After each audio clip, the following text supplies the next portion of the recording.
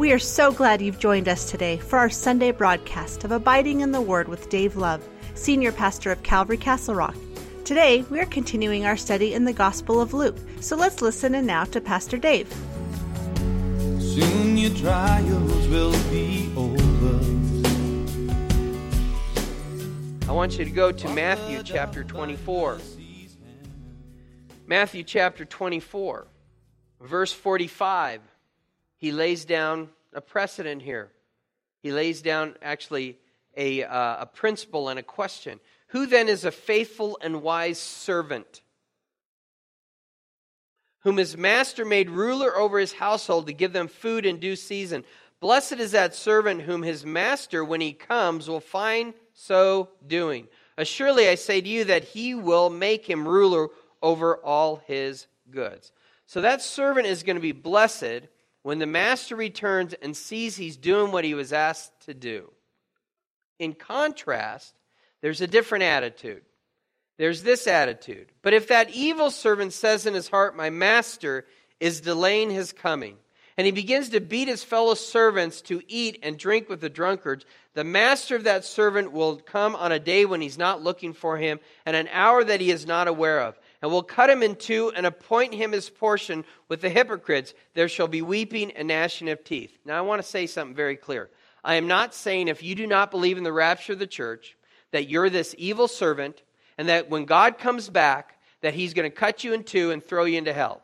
I'm not saying that. What I am saying is that those who believe that the Lord can come back at any time will probably be more about their master's business, is what I am saying here.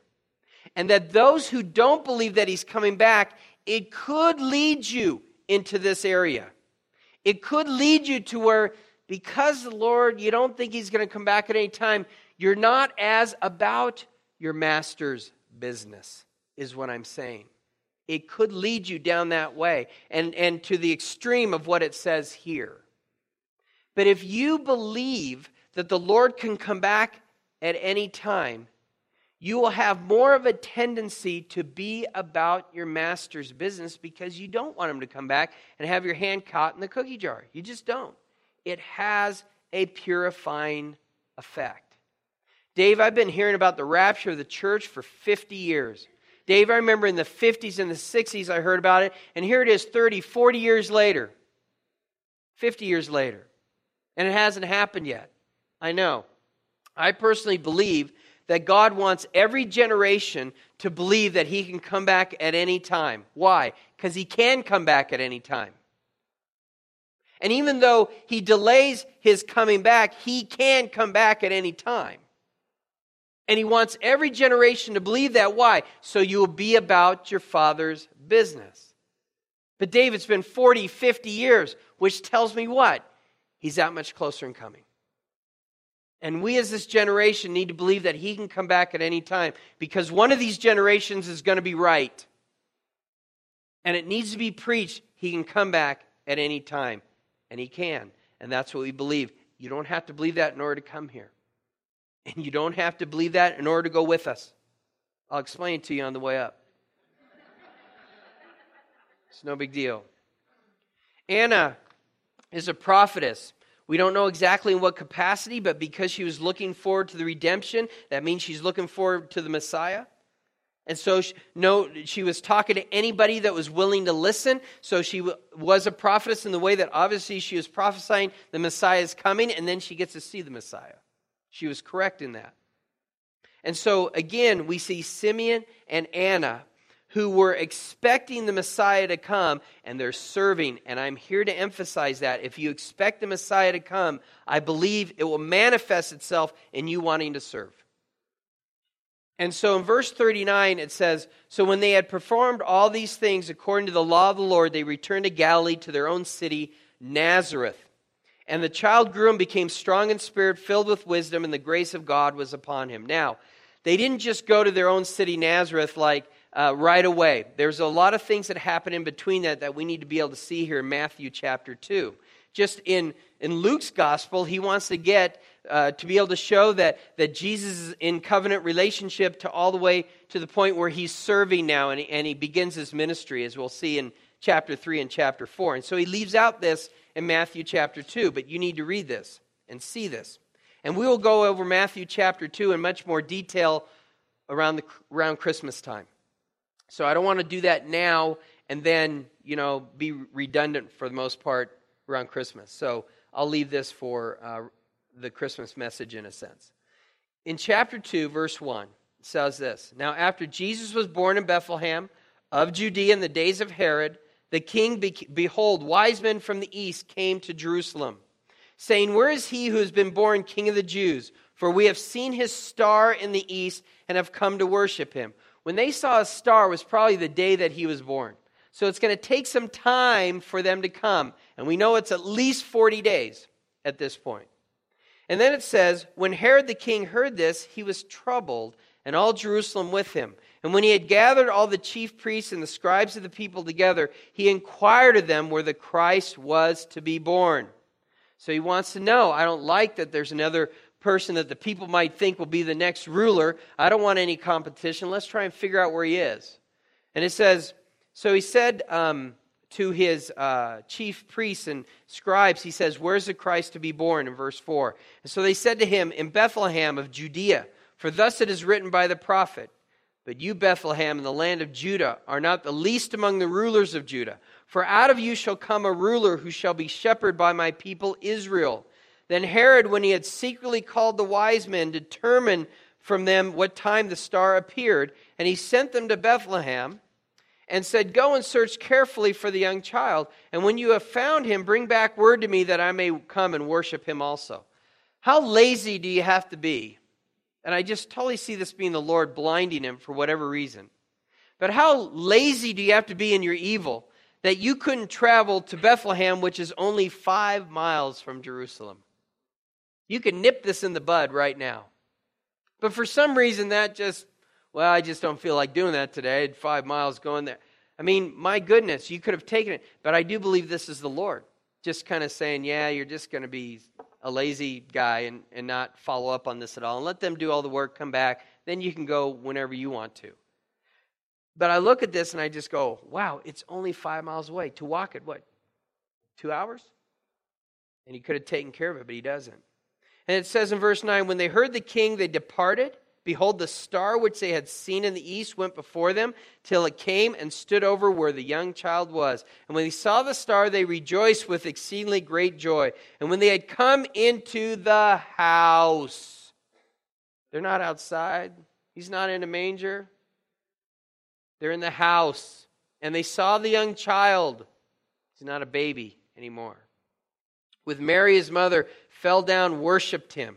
And when they had opened their treasures and they presented gifts to him, gold, frankincense, and myrrh, then being divinely warned in a dream they should not return to Herod, they departed for their own country another way.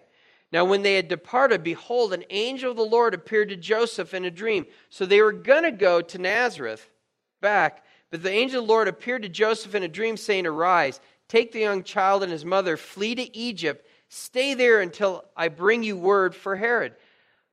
As you know, just like today, just like then, travel costs money. And now they got to go all the way to Egypt. How are they going to be able to provide for that? Because the wise men just gave them gold. Just gave them gold. So they could stay at the Marriott now. It's all good. And so he says right here, flee to Egypt, stay there until I bring you word. For Herod will seek the young child to destroy him. When he arose, he took the young child and his mother by night and departed for Egypt, and was there until the death of Herod, that it might be fulfilled which was spoken by the Lord through the prophet, saying, Out of Egypt he called his son. I called my son. That's Hosea 11:1. So he has to go to Egypt in order for this prophecy to be fulfilled. Then it says in verse 16, Then Herod, when he saw that he was deceived by the wise men, was exceedingly angry. And he sent forth and put to death all the male children who were in Bethlehem and all its districts from 2 years old under, according to the time which he had determined from the wise men. This is why some people believe that Jesus is 2 years old at this time, because he killed the children according to the timetable that was given to him by the wise men. But but if I was Herod, I'd go, I want to just make sure. So maybe he bumps it up 6 months or a year. We don't know exactly, but he does 2 years and below. And so it says in verse 17, then was fulfilled what was spoken by Jeremiah the prophet. That's Jeremiah 31, verse 15. A voice was heard in Ramah, lamentation, weeping, great mourning, Rachel weeping for her children. Rachel gave birth to Benjamin in Bethlehem, where she died. And so she's looking at this, the house of bread, Bethlehem. She's looking at this as her offspring there, being the children of Israel, are going to go through a great reaping in Ramah, which is right there in Bethel. And so refusing to be comforted because they are no more. So that prophecy would be fulfilled. And then 19. Now when Herod was dead, behold, an angel of the Lord appeared in a dream to Joseph in Egypt, saying, arise, take the young child and his mother, go to the land of Israel, for those who sought the young child's life are dead. And he arose, took the young child and his mother, came to the land of Israel. But when he heard that Archelaus was reigning over Judea instead of his father Herod, he was afraid to go there. And being warned by God in a dream, he turned aside to the region of Galilee, which is Nazareth is. And he came and dwelt in the city called Nazareth, that it might be fulfilled, which was spoken by the prophets, he shall be called a Nazarene. And I mentioned this last night. I said, if anybody can show me in the Old Testament where a prophet said that he would be called a Nazarene, I'll give you $1,000. And I say that to you as well, even though if for some reason you find it after all my study and I haven't, I'm still not going to give you $1,000, just so you know.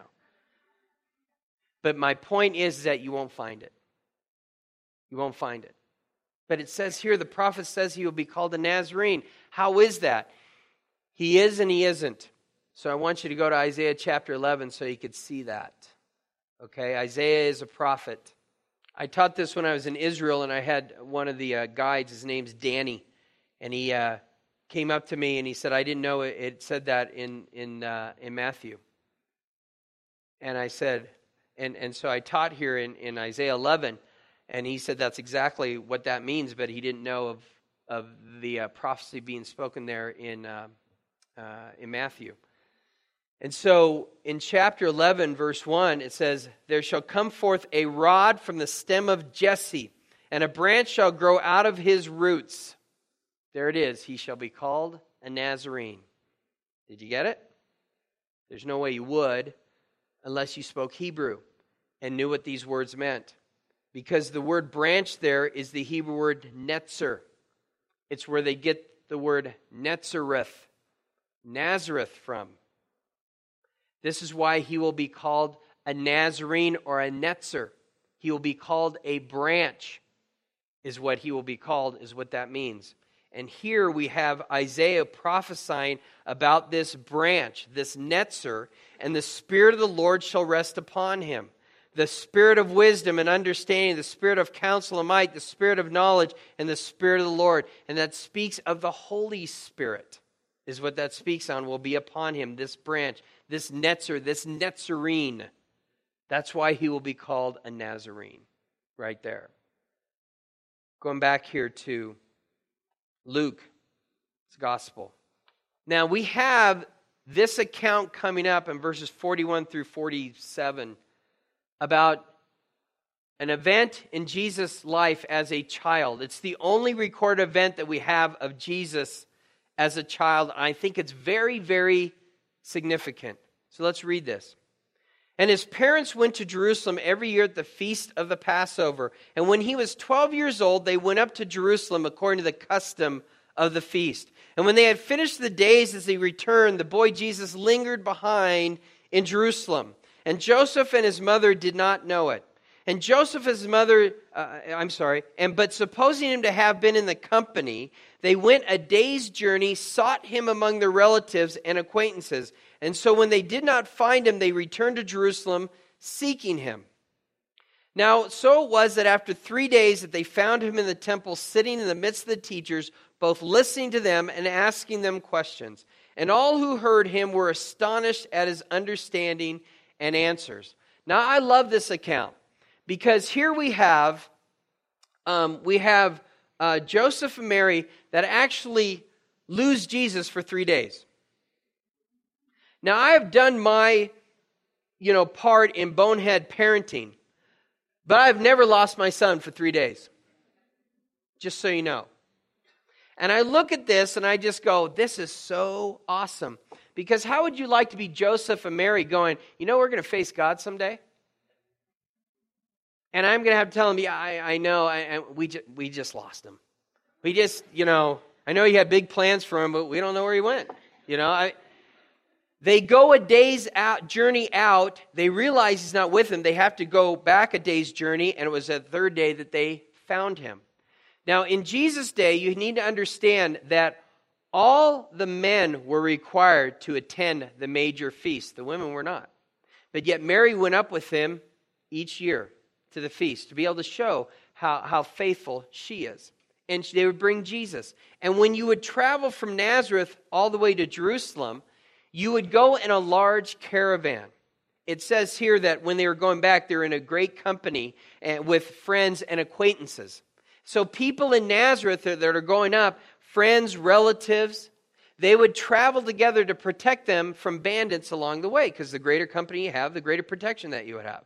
And so it's a great company of people, probably a few hundred people. Now here's something else as well. This also, I believe, proves that Jesus' mother, Mary, had other kids. Because if Jesus is 12, and then we are told in other areas of Scripture that the people in Jesus' own village say, hey, we know Mary, we know Joseph, his father, the carpenter, we know his brother James and Joseph and his sisters. So there's other children there. So if they are traveling to Jerusalem and back from the Passover, there's other kids that they got to keep an eye on. And if you have more than 2 or 3 kids, as the kids get older, you have a tendency not to look at them so much, but your eyes are really on the younger children. And the older ones are there to also be eyes for you. And so to get everybody together as we're going back, that Mary and Joseph probably have their eyes on the much younger kids, thinking also that the other friends and relatives will also be keeping an eye out, and that Jesus is probably just with them. And that's exactly what it says. Supposing him to have been in the company, they went a day's journey and sought him among their relatives and acquaintances. And so when they did not find him, they returned to Jerusalem seeking him. And they went quickly. It says Joseph and his mother did not know. I love this because it says Joseph and his mother. And through the Holy Spirit, that's sin. But when you unintentionally do something, that's not sin. And so he gets distracted with what? With the realization, as he goes through that Passover feast, as he's walking around the temple there, he comes to the realization, this is speaking of me. I'm this Passover lamb. This temple, this is my house. This is speaking of me. How do I know that? Because of the way that he responds here. He responds in a very, very interesting way. When she says, why have you done this to us? Look, your father and I have sought you anxiously. Jesus disagrees. He doesn't see it that way. He said to them, why did you seek me? Did you not know that I must be about my Father's business? When has he ever responded like that before? We're shown nowhere that he ever has. He will later on say that the temple is his Father's house. This is his Father's house. Jesus called the temple where he stood his Father's house. And in doing so, and being about my Father's business, he asserts that God was his Father and that he had this unique relationship to God that no other human being has ever had. No one has ever used the phrase, my Father, when talking about God in the Old Testament. It's never happened. And so here Jesus, as a 12-year-old boy, 1 year from becoming a man, a son of the commandment, has this understanding that he has this unique relationship with God, his Father. One far deeper, more profound than anyone ever had known before, that he was the Son of God, the Messiah, God become man. In the Old Testament, God is referred to the Father only 14 times. And it's always in reference to the nation of Israel, not to an individual. God is referred to as Abraham's father in respect of him being the father of the nation. But Abraham never referred to God as my father. And Jesus, from this time forward, only refers to God as his Father. Over 60 times in the gospel accounts. Why? Because I believe God wants us to be able to see here that this is the time where Jesus came into his own, where he finally understood that he was the Son of God.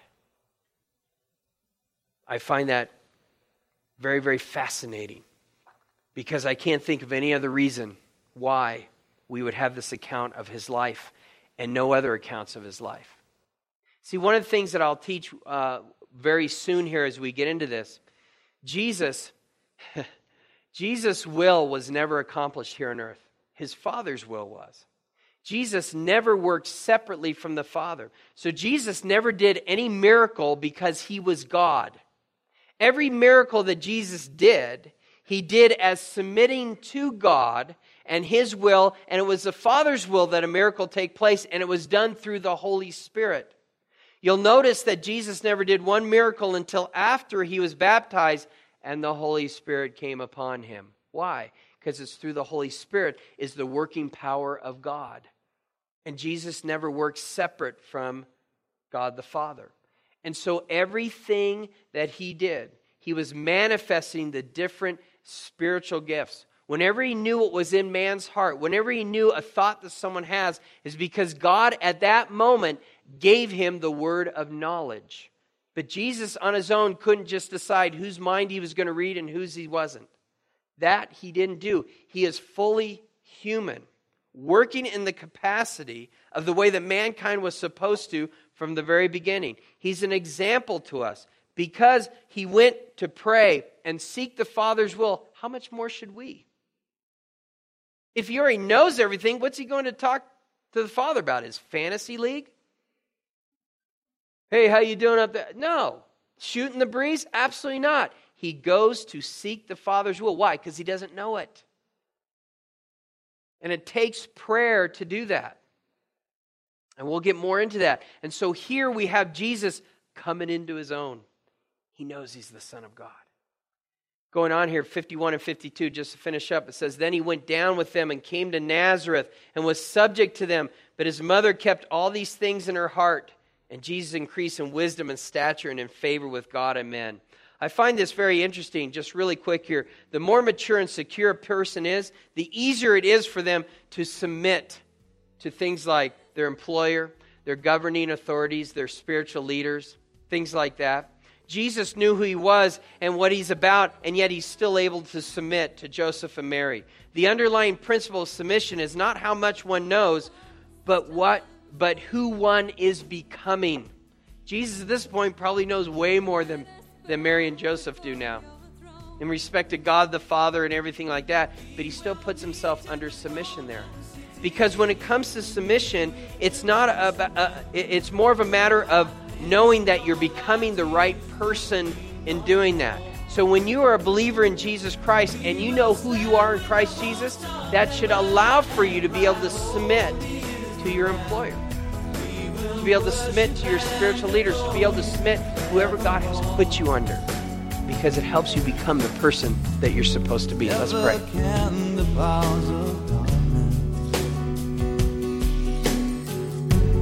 Neither death nor even life. Let nothing ever separate. Well, that concludes today's edition of Abiding in the Word with Pastor Dave Love. Tune in next Sunday as we continue our study in the Gospel of Luke. If you live in the area of Castle Rock and are looking for a church to call home, be sure to come by and visit us. We meet Saturdays at 5 p.m., and our Sunday service times are at 9 and 11 a.m. A combined junior and senior high class meets at the 5 p.m. service on Saturday. On Sunday mornings, high school meets during the 9 a.m. service, and the junior high meets at the 11 a.m. service. Our young adults ministry, Arise, meets every Friday at 6:30 p.m. at the church. Childcare is offered for all of our weekend services. Calvary Castle Rock is located right off of I-25 and East Wolfensberger Road, directly behind Jack in the Box and the Shell gas station, right across from Starbucks. For more information about us on this radio ministry, please visit our website at calvarycr.com or download our free mobile app from the Apple App Store or Google Play. You can also call the church office at 303-663-2514. Thanks again for joining us today. Until our next time together, we want to encourage you to always be abiding in the Word of God.